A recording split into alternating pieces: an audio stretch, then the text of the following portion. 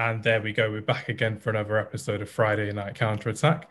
Again, we've got another guest on the show. Today, we've got Tony Sharkey from the Football Transfer Forum. So, Tony, thank you very much for joining us today. How have you been? Yeah, I'm good, Hamza. Thanks for having me on. And yeah, I'm looking forward to the next, 40 minutes, hours chat, really.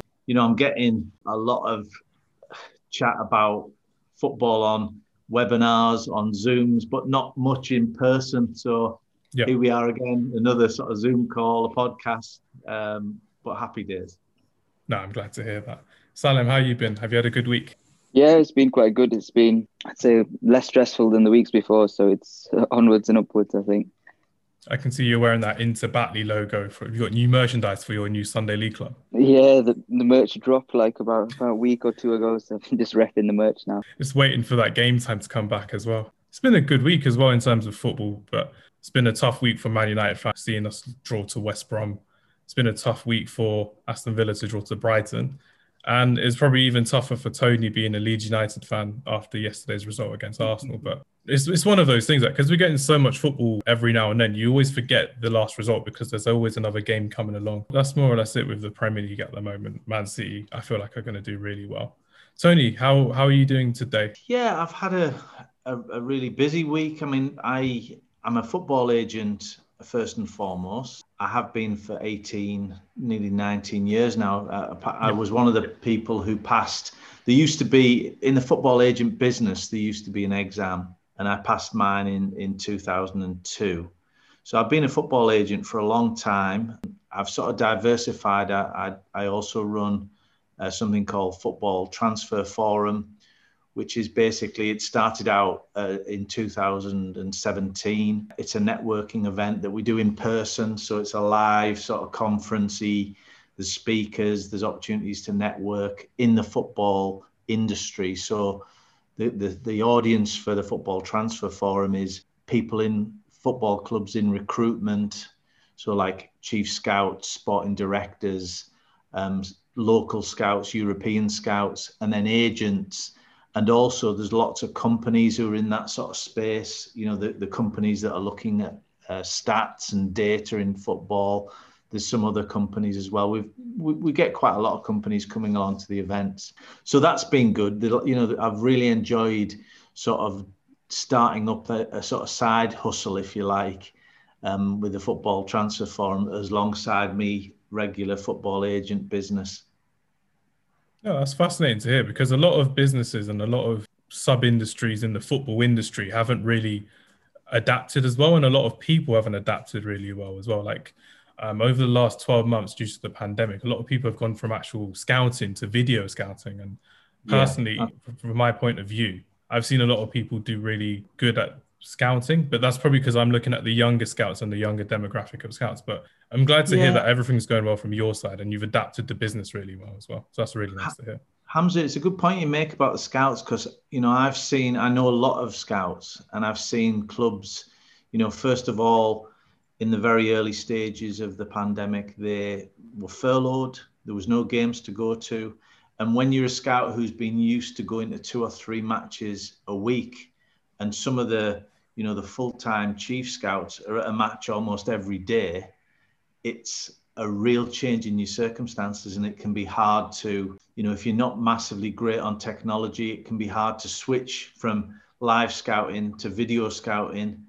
And then a lot of them were just laid off in the summer. There's a lot of scouts out of work there. They've been really hit hard. And it's, there is some video scouting work, but that's, few and far between. So there's been a real contraction in the scouting sort of employment.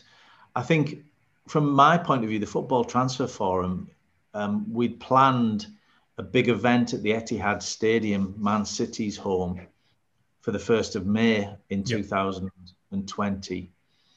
And the event was shaping up really, really well. We were strong ticket sales, plenty of people, good people coming. We had all our speakers lined up. And then we had, obviously, the lockdown. We postponed it quite early. And then we thought, we'll do it in summer. Then we'll do it in autumn. And we're still here and it's February now. And obviously we just shelved it. But from that, I decided it was one of my one of the guys who works on the Football Transfer Forum. He's called Guy Branston. He's the loan manager at Leicester City. He just said, why don't we do a webinar on the day it was meant to be, the day of the forum? We did a webinar. It was really popular. So we've just continued just doing online webinars and stuff like that. And it's been really good. And do you still find the same impact coming through for the Football Transfer Forum as well? Like you used to have people come in face to face with you and you get to have your guest speakers on stage. And so little things like just having the guest speakers on a Zoom call, has that had the same impact? Is it probably better because you can get a wider audience and you can probably reach out to a bit more people as opposed to coming through to the local Etihad Stadium? Yeah, absolutely. I mean, it's a worldwide, I mean, we do it, it's 10:30 on a morning on the first Thursday of each month. So we can only get in that time zone, but we get people from all over the place come onto the webinars, and also the speakers are more accessible. So where before we're looking for 3 speakers for our conference day to come, to stay, to deliver their speech, now it's just on the webinar. They can be in their own homes. They're easier to get to. And I notice, there's a lot more podcasts, webinars, Zooms, meetings, groups being created. And there's people are quite happy, just like tonight, to come out and to speak about football. And, they can do it. It only takes them an hour from their home or office or whatever. Whereas, the live events, it's a full day. Obviously, it's more than the full day for me organising it as well. Definitely. No, it was like that with me as well. Like when going to previously, the PFSA would do courses in a hotel in Manchester and you'd have to go to Manchester. But when I did mine in the summer during the pandemic, there was a lot of worldwide participants coming on, and it was easier for me to then learn about football from other countries and from other continents and how people perceive football and football scouting there as well. So that's why I found it quite fascinating. And ever since this third lockdown, Salim and I have had really positive guests coming on recently, and it's been really nice to actually talk to them. We've had like a director of football in Canada, we've had a scout, we've had a referee as well who did academy football as well. So we've got you to add to that portfolio as well, which is really nice and it's really promising. Just to learn a bit more about it going forward as well. But Tony, in terms of your Football Transfer Forum going through at the moment, what kind of successes have you had recently in terms of the pandemic and having your Zoom calls and having more interactive conversations online as opposed to face-to-face conversations? Yeah, well, we've got a little bit better using the chat, and we have Q&A on the Football Transfer Forum. But I think it's the quality of guests. We had Les Ferdinand. I'll drop some names here. We had Les Ferdinand, QPR Director of Football, as one of our guests. We've had Steve Walsh, and Steve was the sporting director of Leicester when they won the Premier League. He was explaining about the Mahrez and Kante signings. Andy Scott of Swansea. So we've had some really, really good guests, and I think people like to see behind the curtain of the football industry. It's a bit of a show. I always think in terms of a show. You go to a theatre and you watch a play or watching whatever, and you go to a football stadium and you watch a 90-minute play or theatre. I mean, the Theatre of Dreams or whatever from your Man United fans. But it's a show. But I think there's more and more people want to see behind the curtain and see what happens in the background and what happens. What do agents do? How do the players keep themselves right? How do, there's so much there that people want to know. And I think, the search for knowledge and learning, I think a lot of people have chosen in this pandemic is, look, I'm going to be here. I'm going to be looking at these 4 walls. So what am I going to do? I'm going to learn and I'm going to find out about something that interests me. And it doesn't have to be football. It just happens that we're talking about football and that's my sort of area of business. But it's great that people from all over the world, and they do, I think, one of the probably unconscious advantages of the Premier League is that the world's eyes are on our little island as a centre of the best football in the world, the biggest, football in the world. the most well-financed football in the world. So that gives us guys who are here and talking about football, other extra people who want to come in and have a little look. That's exactly what it was like for me. Because with me in my four walls in this lockdown, I'm on furlough at the moment, and I'm just Yeah. waiting for me to go back out and start scouting some more games as well. But like I said previously, it's a lot more easy for me to go from video scouting to opposition scouting to literally just player scouting. So Yeah. that's why I was quite fascinated to learn a bit more about another side of football. So the agent side of football, what an agent does and how they do it. And that's what I was Yeah. just quite curious to know, like, how have you found going from like a normal football agent, doing the old school ways of going through it to the football transfer forum as well? So I'm quite curious about that. There's a lot of sort of myths about what football agents actually do out there, and I probably don't very comfortably fit into that football agent box because I left school at 16. I went to Leeds United, which was the team I supported when I was a kid. I'd been going down there from about 14 during the sort of Easter and Christmas holidays when I was off school. Yeah. And then I left school at 16 and signed for Leeds United. And that was all I really wanted to be. It was a footballer, So I've had a little bit of experience in the football industry as a player. And then I didn't make the grade as many, I got released when I was 19, which was a real devastating experience. And a lot of young men and increasingly young women will, be released from football clubs. And that's quite a hard thing to cope with. Definitely. And then I did a PE degree. I didn't really want to be a PE teacher, but I did a PE degree because I didn't know what else to do. I worked for local authorities, and then sort of my mid-30s, I decided, look, I want to get back into the football business. What is it I can do? And I just chose to try and get into the agenting business. I'd coached, I'd scouted, I'd played. So I had a few sort of strings to me bow. You had the triple threat, really. You did everything you can do at that age. Yeah, I suppose so. I had a bit of, and one of the things that it's, football agency work is not all about transfers and deals. There's a lot of interpersonal relationship and mentoring and helping your player and also trying to, it's quite a tough business, as I'm sure you can appreciate. And there's times when the club doesn't want the player. There's times when the player doesn't want to be at the club. There's times when, you have your own personal problems as a player. And all of that needs to be navigated through if you're going to be a success, because any of those things, you might have an injury. I sort of call them the critical periods in a person's career. And they can come up if you drop from a team or not wanted by a club, if you're released, if you're injured, if you have your own personal problems, and these are important moments for any player, and a good agent can help them through those critical periods. So in terms of when you were an agent, did you have many clients in your portfolio, under your umbrella? Yeah, well, what I started to do, Hamza, is when I first started, I was sending a lot of players from the Northeast, where I'm based, to any club on trial, to play games, and just to try and get as many young players as I could signed up by clubs. And I was quite successful at that. I had quite a few at different clubs in the north and as far down as West Brom was an interesting one. I had a few players at West Brom when I first started. Okay. But then I also reached out to agents from across Europe, and I was finding some good results in helping them bring their players into the UK.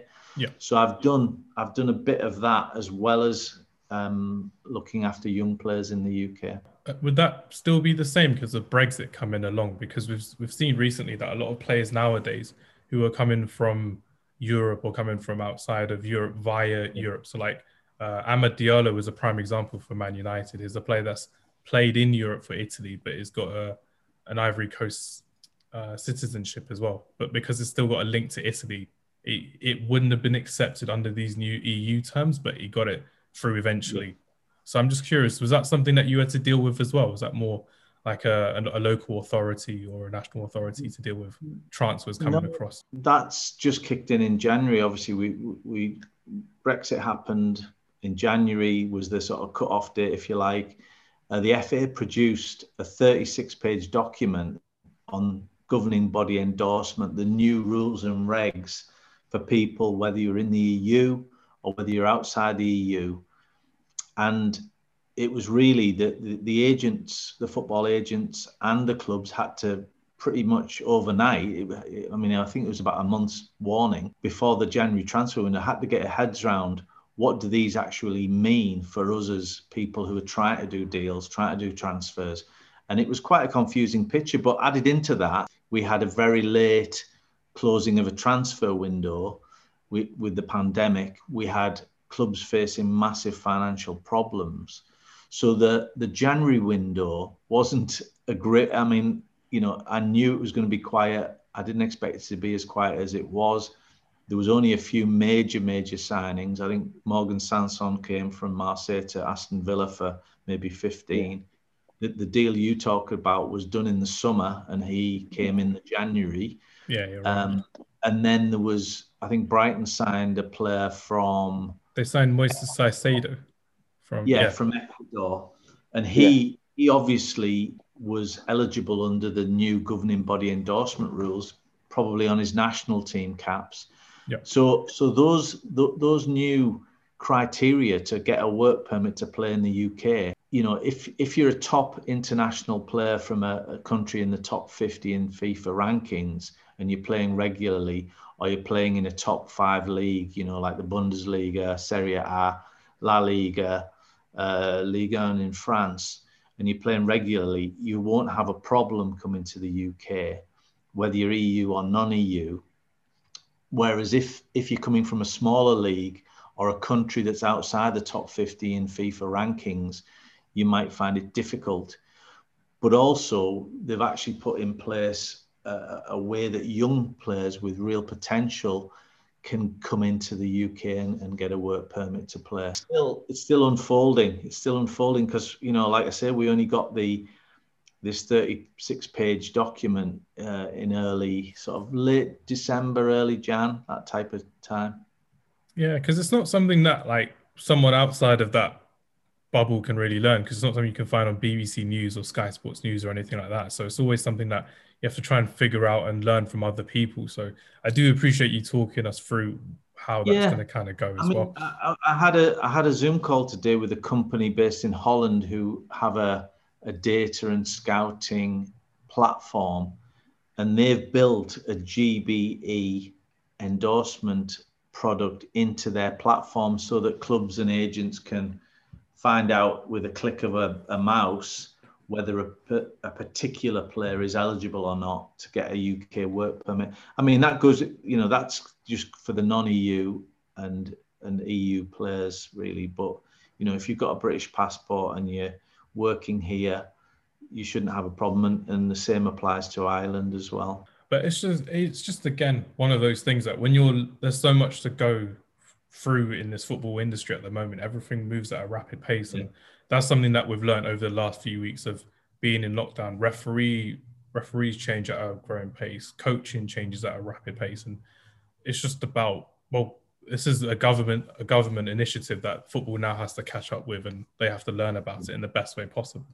Do you know, just talking generally though, Hamza, it's like, I think football, the changes that have happened in the last 18 months, 2 years, you know, whether it's the changes with VAR, the way that they do the offsides, what the referees have to do, you know, I think there's been too many changes too soon. And I think through the pandemic and all the different changes to the leagues and the salary cap that was in place in League One and League Two, and then Brexit, you know, there's been change upon change upon change. And I think what we probably need is a bit of a period of stability so that we all can, you know, we can refine any of the rules that need refining, and we can just get a little bit more clarity, I think, just generally right across the game. Because at the moment, you know, you have managers and head coaches who are feeling so passionately aggrieved for certain reasons. And, that has got to improve, hasn't it? And these people are the experts. They know what they're talking about. They know the game.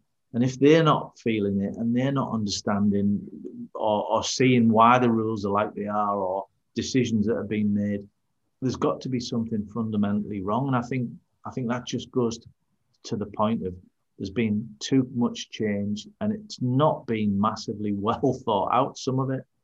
It's been too much too soon, and it's been overwhelming for a lot of people, the players, even the whole death threat with Mike Dean, just literally following letters by the law, sending someone off because he was the last man or he was an intentional tackle. It's all up in the air, really, and it's all awful to see that people are that's literally how fans are going about things these days, by online abuse or threatening managers or racially abusing players in their social media, which is awful because we're not seeing fans in stadiums. We're not seeing 5 subs anymore like we did at the end of the Premier League last season, or any water breaks or anything like that. So it's all change, and it's all with the whole, like, I remember just every time we watch Sky Sports and like Gary Neville or Carragher's co-commentating, you'll hear them say, oh, one of these days the linesman's flag is going to go up too late and someone's going to get injured. It's going to happen eventually. They're right because they're in the game and they've played the game. But there's only so much we can do as fans and as people that work in the football industry, just on the sidelines. But we literally have to wait for the authorities to actually do something properly and to actually... Yeah, I mean, when fans are in the stadium, they're often venting as well. They're often, shouting. They can be cheering on the team one minute and then they can be berating the ref the next minute. But they're getting it off the chest in the terraces, aren't they? Yeah. This online abuse and doing, horrendous things, sending horrendous messages to people, that cannot be right in any shape or form. And that's, we're hearing so many stories about that. And, I'm trying to not play devil's advocate, but people are sat at home with vent up feelings and they're not feeling great. And that's coming out as this bile that gets spilled on online abuse and all the rest of it. And that can't be good for anybody, can it? No, it's definitely impacted so many people's mental health and their mental well-being and their literally just their psychological abilities as well. But again, seeing people that obviously think, a player's made a football mistake, it's cost my team points or it's conceded a goal.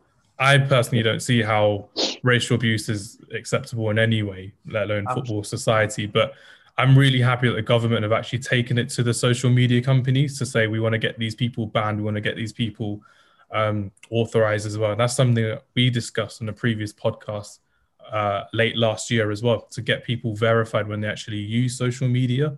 Absolutely. Like when we're using LinkedIn, you can see my first name, second name, and vice versa. You can see what we've done, but we're not going to be effing and blinding that football players for making a mistake. And I find that extraordinary. And it's the same with Brentford as well. Recently, they've stopped taking the knee, had their pre-kickoff. When players are taking the knee for the... Yeah, there's a few clubs who decided not to do that, isn't there? Yeah. So it's just, there's all these little changes and they all, like you said, they all mount up because loads of little changes are happening so quick, so soon. And some of them are really big changes that we've seen in football. The whole referees, VAR, they actually get to go to the monitor this season. But again, what's going to happen next season if it's going to change all over again? Are they going to scrap a few of these ideas? Are they going to keep them going? Oh, sorry. I just thought I'd add something. I thought what Tony said was quite right, saying like before people would just sort of like just put the abuse out on the pitch. Obviously, it wasn't like as bad as the kind of stuff that we're getting on social media now, because pretty much after every single game, you're guaranteed like the referee's going to get abused, like no matter what's happened. Because either way, one team's going to feel aggrieved. Second thing is some players going to get racially abused for literally no reason whatsoever. And it's like, it's pretty much guaranteed. But I mean, I was a season ticket holder. Still probably would be if there wasn't a pandemic now. But I've never, ever come across sort of chants and stuff or sort of abuse as bad as the stuff that we're reading online. Yeah, I agree. Never, I've never witnessed something even anywhere near. Where were you season ticket holder, Sal? At Villa. Oh, Villa. All right. Cool. Yeah, so a big club. Yeah, no, good. Yeah. I had some dealings with Dean Smith when he was at Brentford, and he's a very, very good manager you've got there, isn't it? And I actually, one of my favourite players is Ollie Watkins, who's a fantastic player. He's a real good Yeah, player. he got him from Exeter. Yeah. I remember. I mean, he's quite good. He's a good like people's person. Actually, we went Very to good. sort of just before the lockdown. Yeah. We did like an evening with Dean Smith at Villa Park. It was, and he was just wow. sort of talking about his life and stuff. And it was Yeah. before the cup final. But yeah, he was such a really like down to earth person. Like, He's a lovely you know, guy. Yeah, you've got a really good head coach there. I mean, just talked about Villa and the football.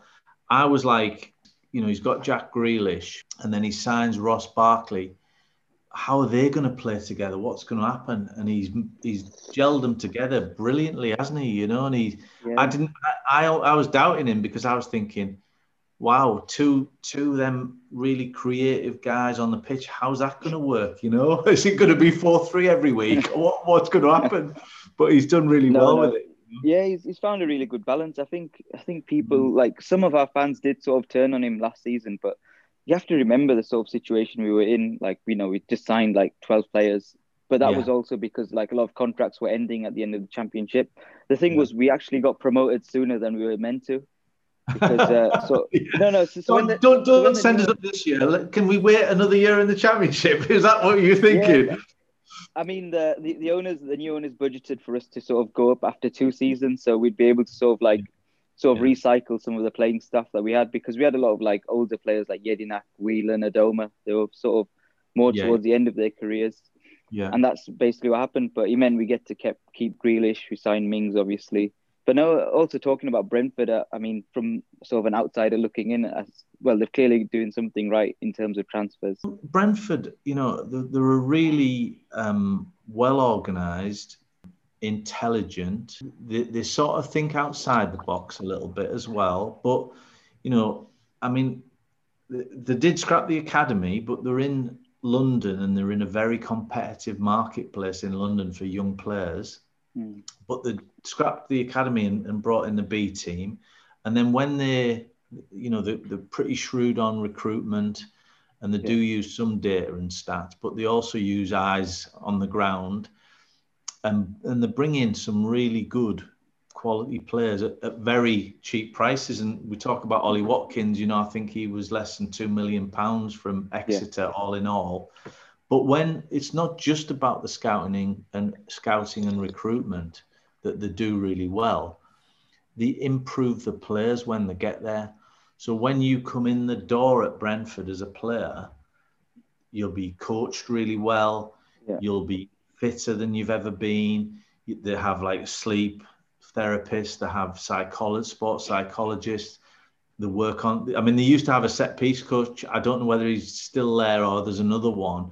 But they work on a lot of aspects of your game, so you're going to improve as a player.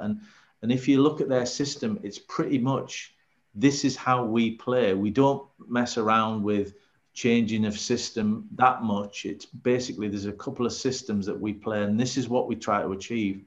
And let's just do it. One of the guys said to me from the club, we don't really have a plan B. It's just do plan A better. And I thought that was quite a nice little adage, really. Just do plan A better.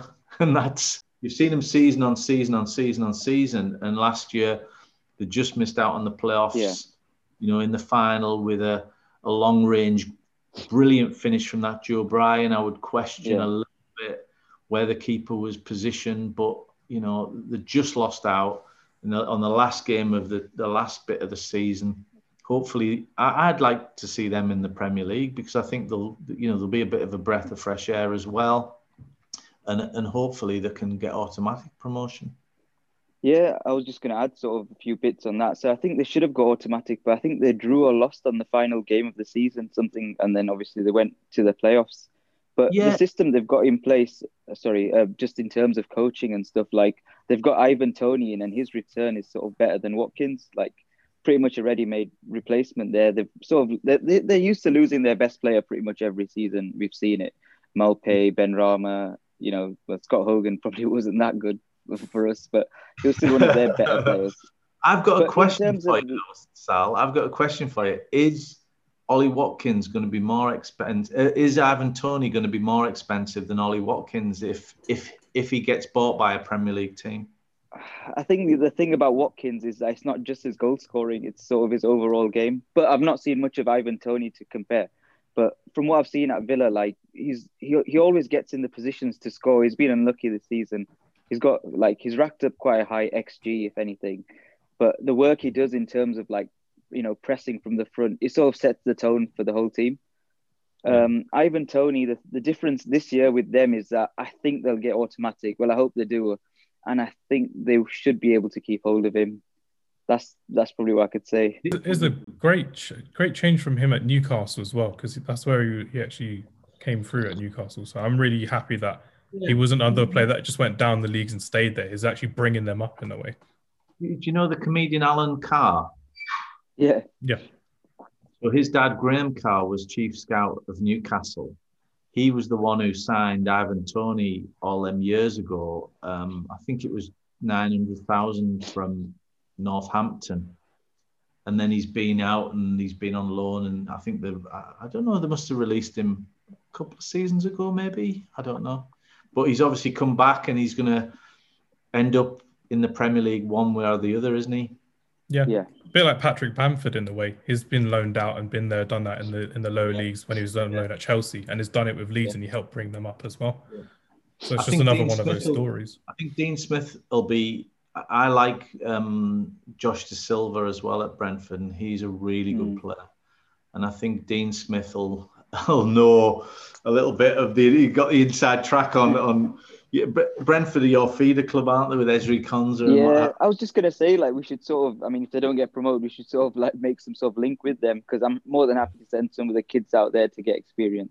Yeah. But yeah, even sort of the system they play, like you said, they've just got a set system. Like, everyone's sort of replaceable, even the manager as well. Like, sorry, Salim, you were saying about Brentford and about how they could become a feeder club for you. I think Rico Henry would be a good shout at left back to a competition from that target as well. Yeah, I was going to say, like, I think the next sort of step naturally for us is sort of strength in depth, because we've got a really good starting 11, but after that we've probably got 3 or 4 players. But if we really want to compete towards the top of the table, we'll need to bring in some people that can really push the sort of first teamers. You get a lot of people that say that, oh, how are you going to sign so and so, like Sanson? He's not going to want to sit on the bench every week. But the whole point is you bring him in to sort of challenge that midfielder for his spot, and that will improve his standards, and obviously he'll get his chance and he'll get to perform.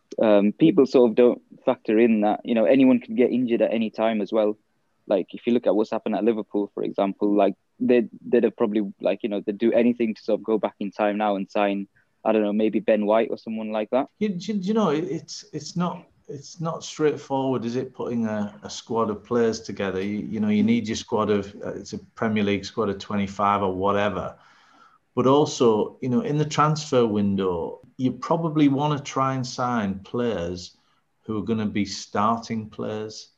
So you probably, I know it sounds a bit obvious, but you want to probably look at the areas that you feel that might be weak and sign players to go in as starting players if you possibly can. And obviously, in the Premier League, they don't come cheap. They don't. It's a little bit like, Newcastle signed Callum Wilson, and he would start normally. Jeff Hendrick, and he would probably start.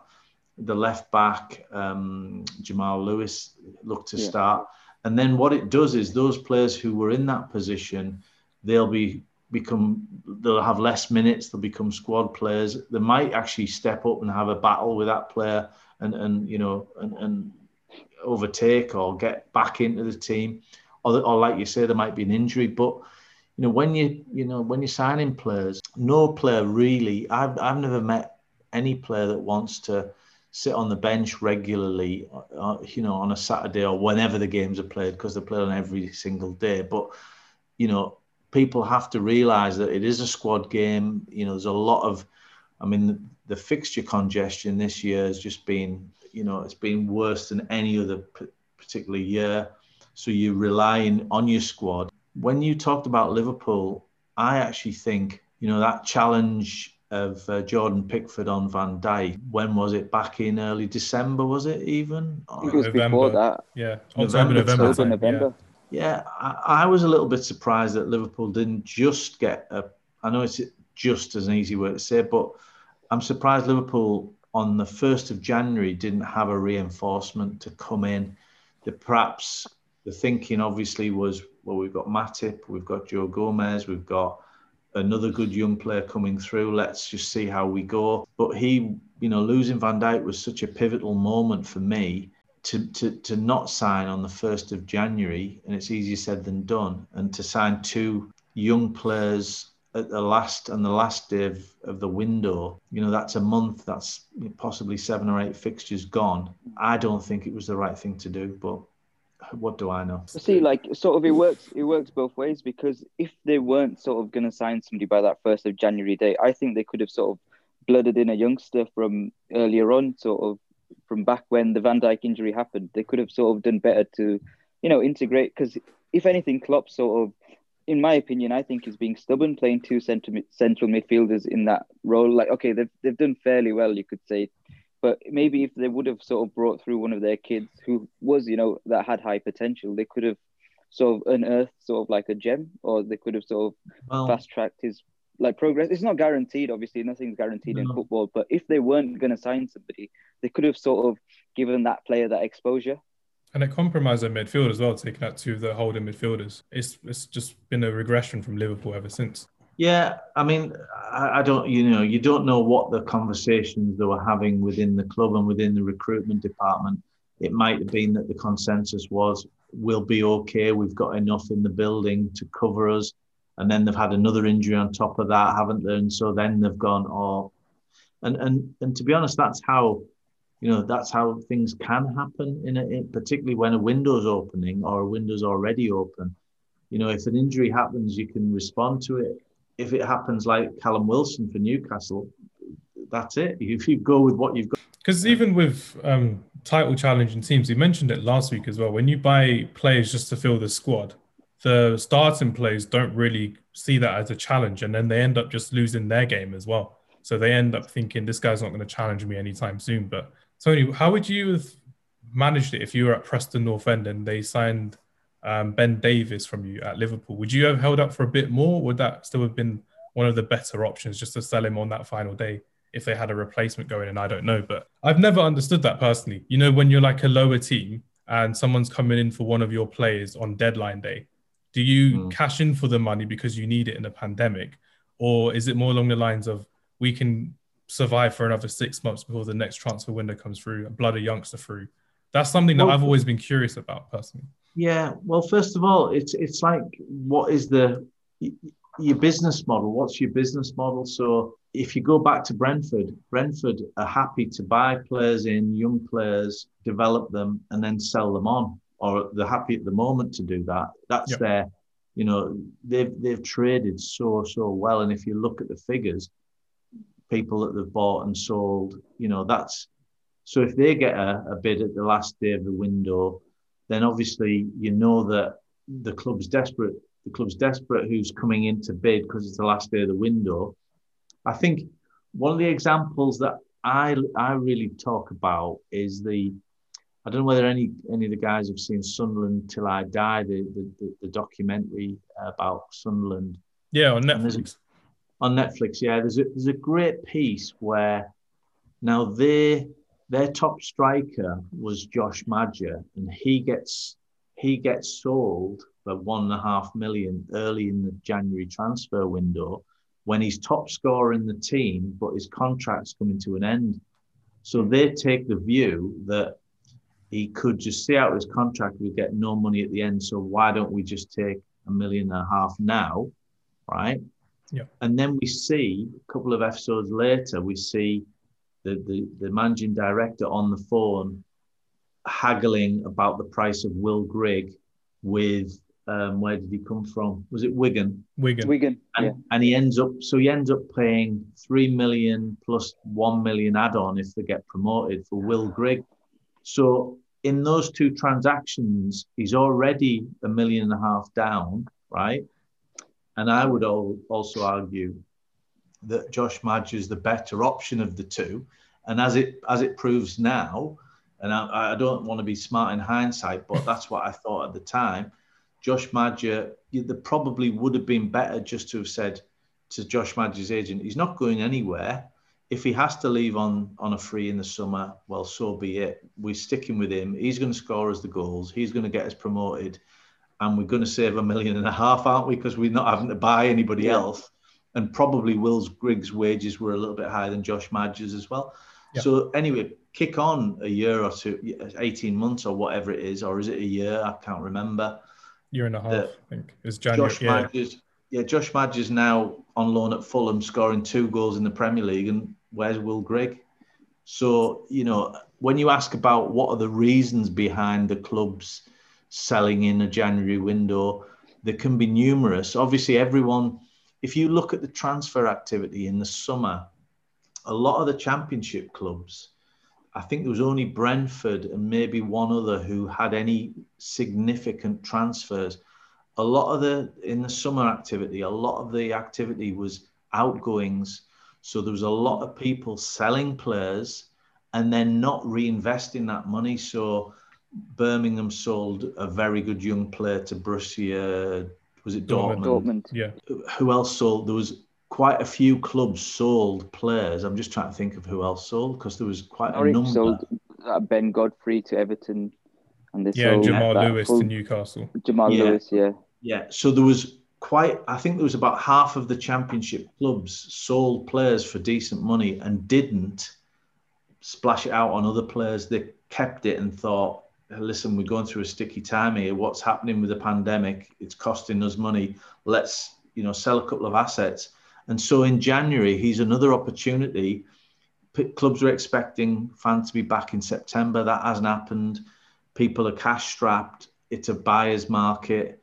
So if you're selling, I couldn't believe any player who was worthy of going to Liverpool would be 2 million quid or 3 million quid, whatever the transfer fee was. And, we know in the business, if anything's in the paper, the buying club, they want it, lower, the selling club want it inflated.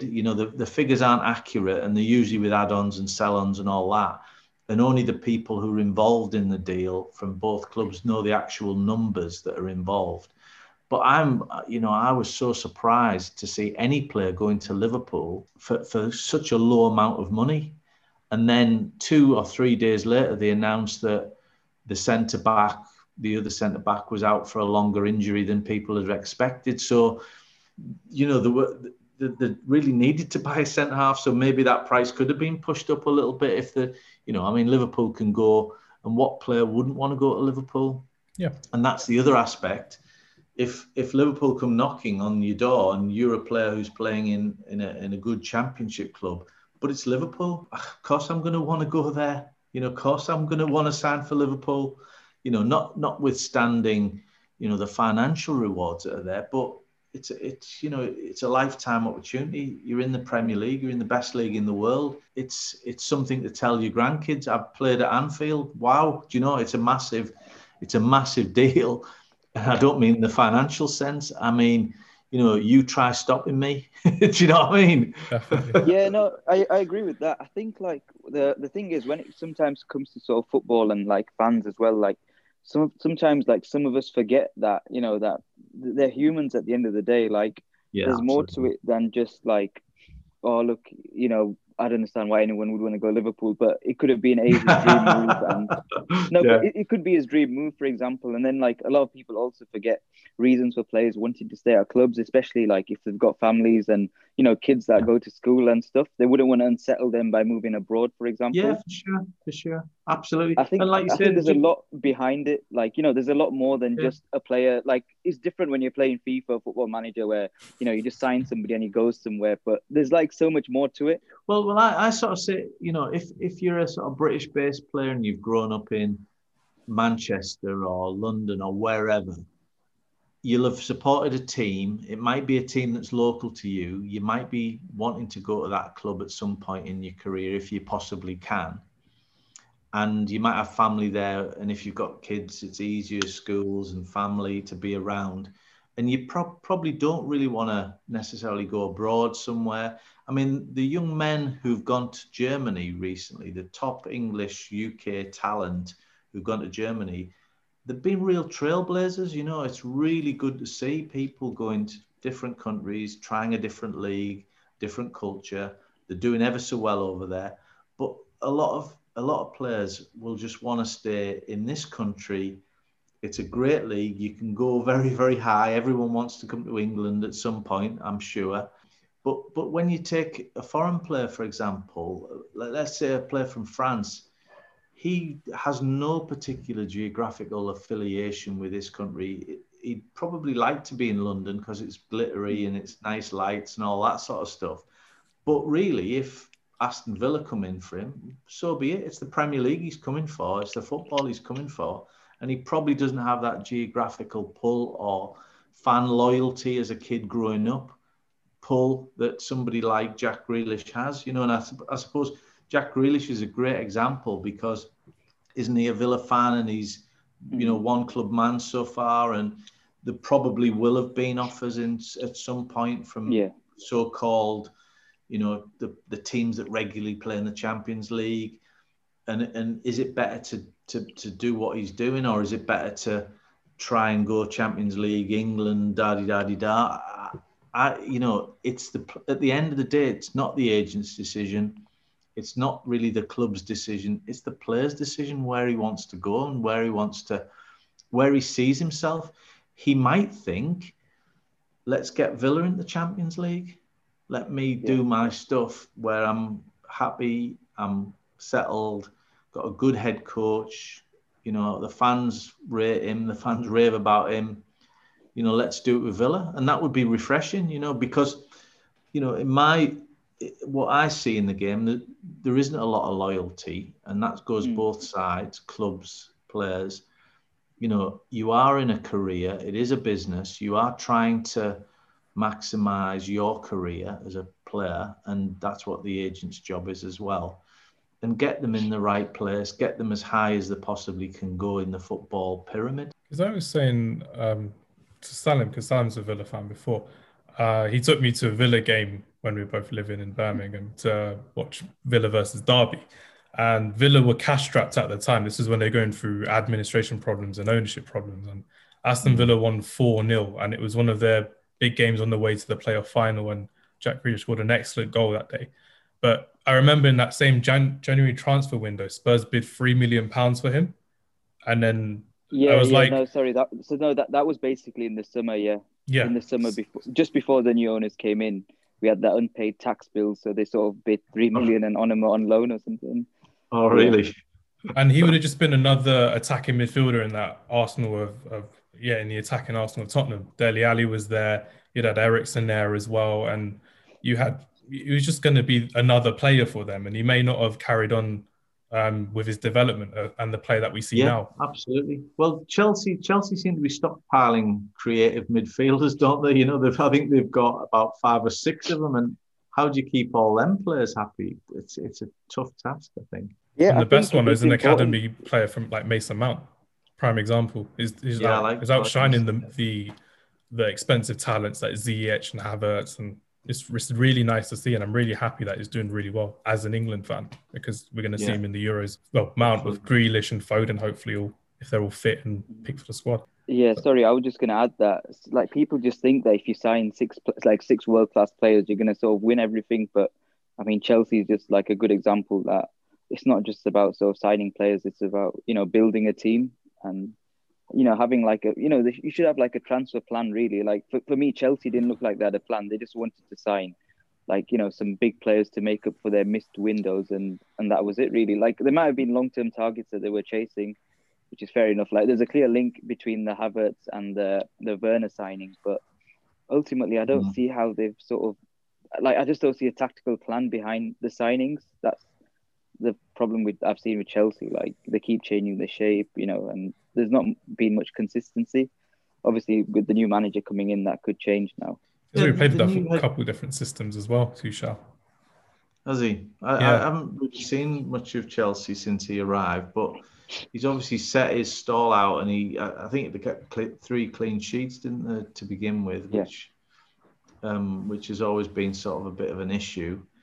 But yeah, you're right. I mean, looking from the outside, it didn't look, you know, they looked like they signed too many of them creative players. And obviously Ross Barkley had to come out and go on loan somewhere because of that, So that's And Villa's Loftus-Cheek. gain, isn't it? Well, yeah, definitely. I really like Loftus-Cheek. I think he's been a little bit unlucky with injuries, because I think when he played for England, I mean, it'll be a few seasons ago now, World Cup. He looked terrific, didn't he? He looked absolutely terrific. Well, he went to the World Cup, so he can't be half bad. No, absolutely. No, but he looked like I don't know what the injury was that he got, but he looked like he was developing into a real top class midfielder. And here's another one of those players that I don't want to see on loan anymore. I just want to see him break through at a team, rather Chelsea or somewhere else as well. But again, relating to Tony, relating to Bamford, these players that have gone on the loan system and they've benefited from it. Hopefully they can end up benefiting in the right way and kick on with an actual club that they're actually playing for, which would be really nice to see. Yeah, I mean, I think the loan system, because the Premier League is so tough, it's a top league. I don't want to sound like a broken record, but it's it's not going to be everyone who comes and signs for a Premier League club who's going to be able to be at the level. And also that makes it harder for the young players who are in the system to get up to that level, because, they might need a League One loan, they might need a couple of Championship loans before they're ready and they can really cope with the demands of the Premier League. It's just that high. Back in my day when I was at Leeds, probably the first division was more like the Championship in terms of quality. Now we've got this extra league bolted on, the Premier League, which is a world-class league, on top of our Championship. So if you can take the analogy there, how much more difficult is it for the young players to get into that top echelon? It's really difficult, and that's why a lot of them don't make it to that grade, and then a lot of them have to go out on loan, 2 or 3 loans to get to the level. So I suppose we talked about Ivan Toney earlier. He did it in League One, he's doing it in Championship, and then the obvious next step is the Premier League, but it's taken him that progression to get up there. And when you look at Jamie Vardy, who was sort of spat out of the system from Sheffield Wednesday, ended up at Stocksbridge Steelers, Halifax, Fleetwood, Leicester in the Championship, and then what he's done, it's incredible, isn't it? Exactly the same with Harry Kane as well. When he was at Norwich, when he was at Leicester, Leyton Orient, he had a couple of those spells when he was out, and Spurs fans were like, I don't think this guy's ever going to make the grade. And there's that classic tweet of Harry Kane being a one-season wonder because he did really well when they had Adebayor and Soldado as their other strikers, but he's been like an 8-season wonder, which is a running joke at the moment. And again, us as England fans, we've seen our country get to a semi-final, or our generation anyway. Like, that's something I can happily say, and I'm really happy with how England's youngsters are developing. Yeah, I was going to say, we spoke about this on an earlier episode, that the kids aren't getting much chances to play, but part of it is sort of the pressure that's on the managers these days. Like, the thing is, a manager might want to be sort of trying out new players and like some of the kids, but the problem is if he loses 4 or 5 games, then his job's gone, and there's not much sort of scope for experimenting or giving kids a go. So like the best thing is to sort of like, not even loans, it's probably just to permanently move to sort of, a Championship or a League One team and just develop from there. Because like if you take Grealish for an example, he had 1 loan at Notts County, which was probably better than playing in the reserves for him. And when he came back, he was sort of like just ready made. So I think a lot more of the players that are in like the reserves and stuff, they should probably look to just get a transfer out. I mean, if you look at Liverpool, they could have easily just given one of their defenders a chance, but they've decided to play not even 1 midfielder, but 2 midfielders in defence rather than give them a chance. Yeah, I do like the loan system though. I think it is good for young players to go out and play.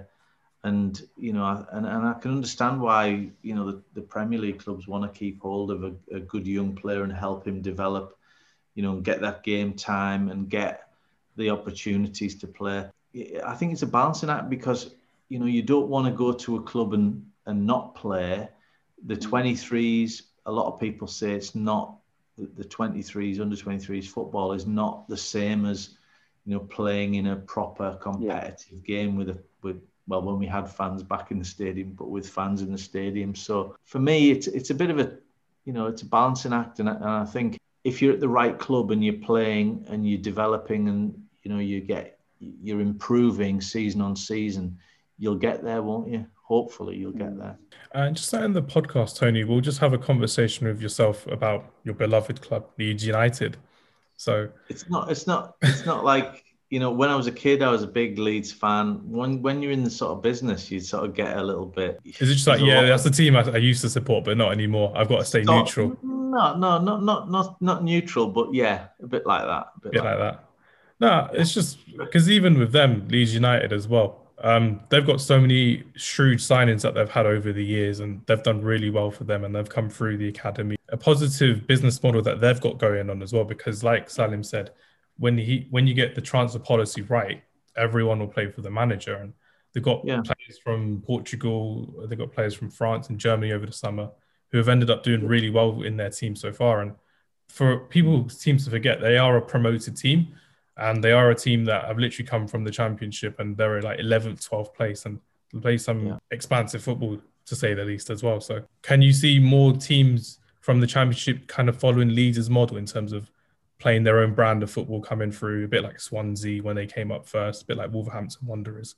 Is that the way to go? I think there's two interesting points to talk about Leeds, really. One is they've got a sporting director and a very distinctive and very well respected and very individual head coach who plays his own style and has his own beliefs, and them two together, plus with the new ownership group that took over about 2 or 3 years now, it's a very strong offer, those three individuals.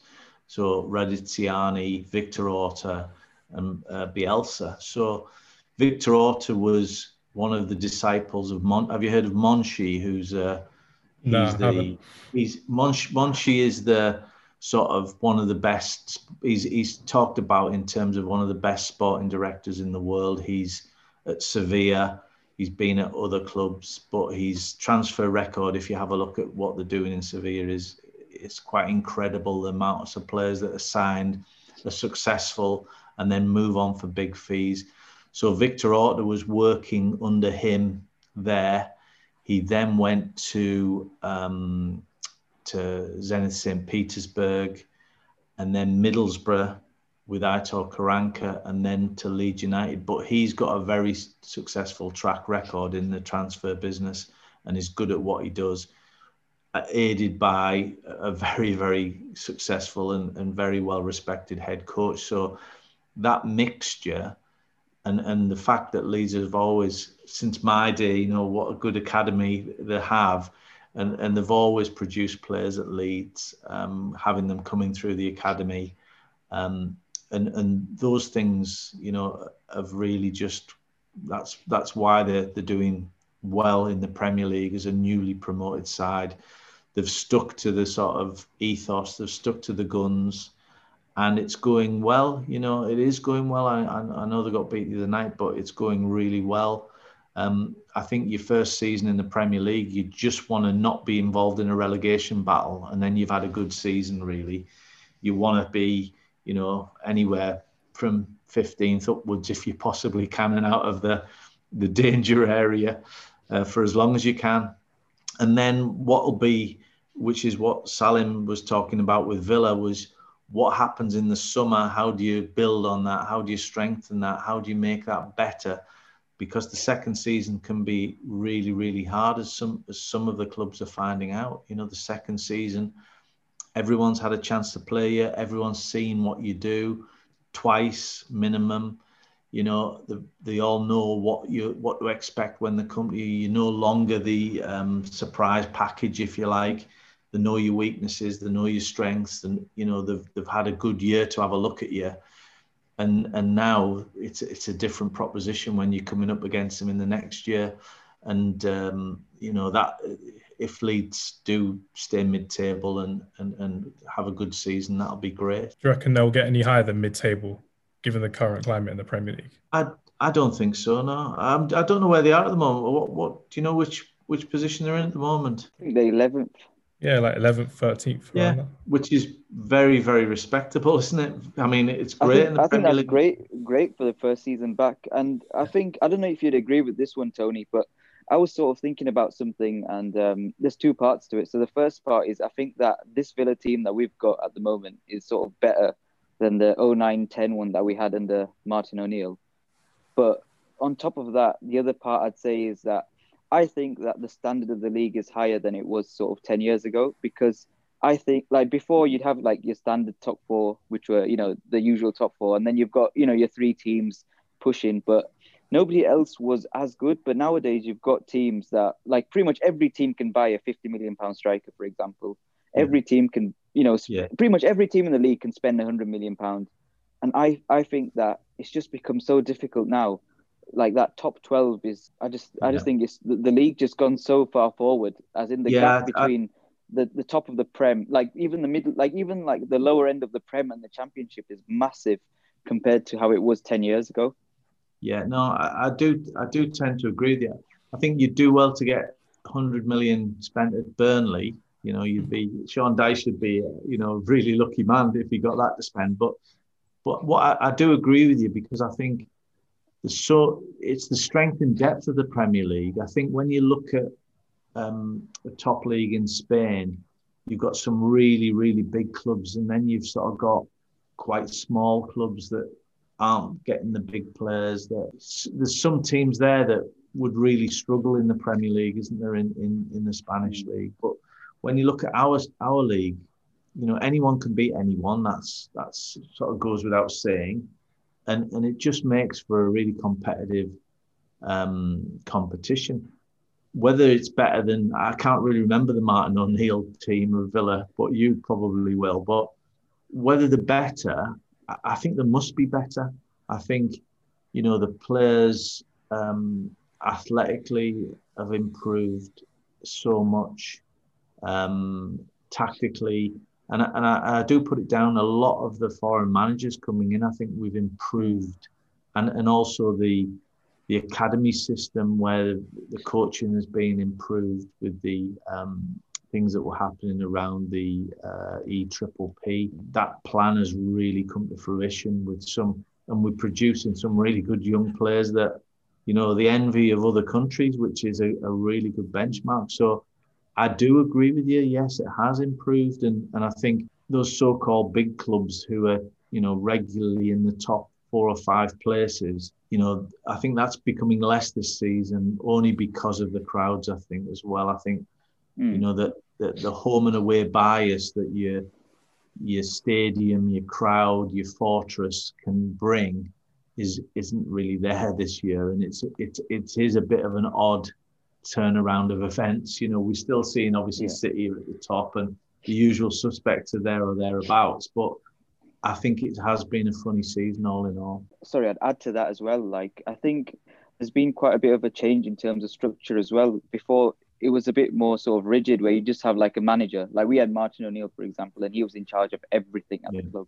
Mm-hmm. Every single thing in the club went through him. Whereas now it's a lot different. Sort of, we've got like, our head coach, we've got our sporting director, we've got, people doing different bits. There's sort of a more push towards like data analytics and that kind of thing, because the thing is, like, the game comes down to sort of fine margins. Like, if we look back to that playoff final for Brentford, what is it, £150 million game or something, and the goal was that free kick from Joe Bryan. But the thing that people miss is that Fulham were sort of analysing the keeper's positioning, and he has this sort of aggressive positioning that he does use to defend free kicks.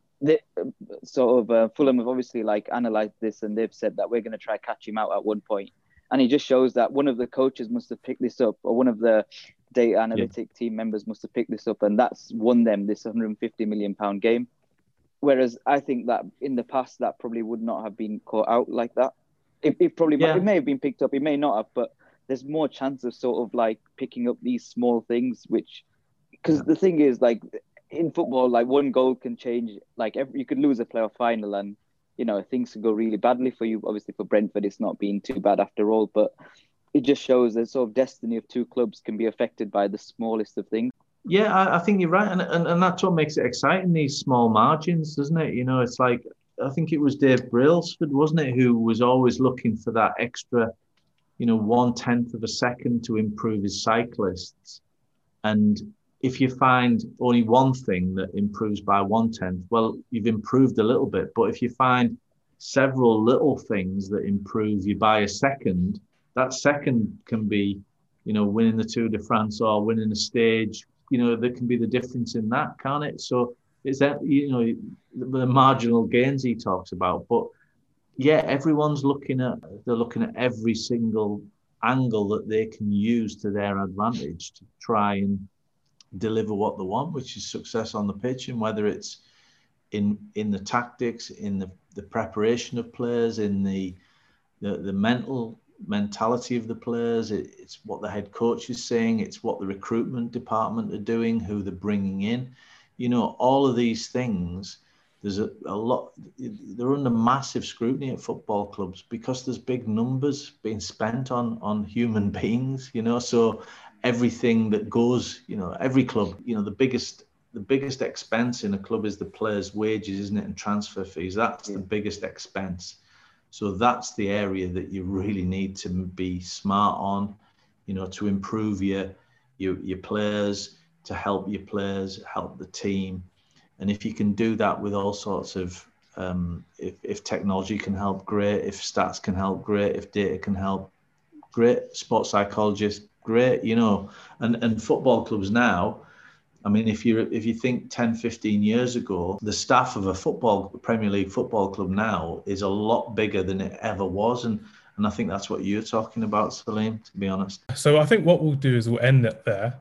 I wanted to say, on behalf of Friday Night Counter Attack, thank you very much for coming on to the show, Tony. It has honestly been such a pleasure to listen to you and to learn from you. I think I'll say on behalf of everyone, we normally have 4 other people here, but I'd really like to do a part 2 in the future. So obviously ask a lot more about yourself, learn a lot more from yourself and from the Football Transfer Forum, because I found it fascinating. Salim, I hope you had a nice time learning from Tony. And Tony, I hope you've enjoyed being on the podcast with us. Yeah, I enjoyed it. I've enjoyed it. Yeah, no problem. And I'd like to do part 2 if there is one.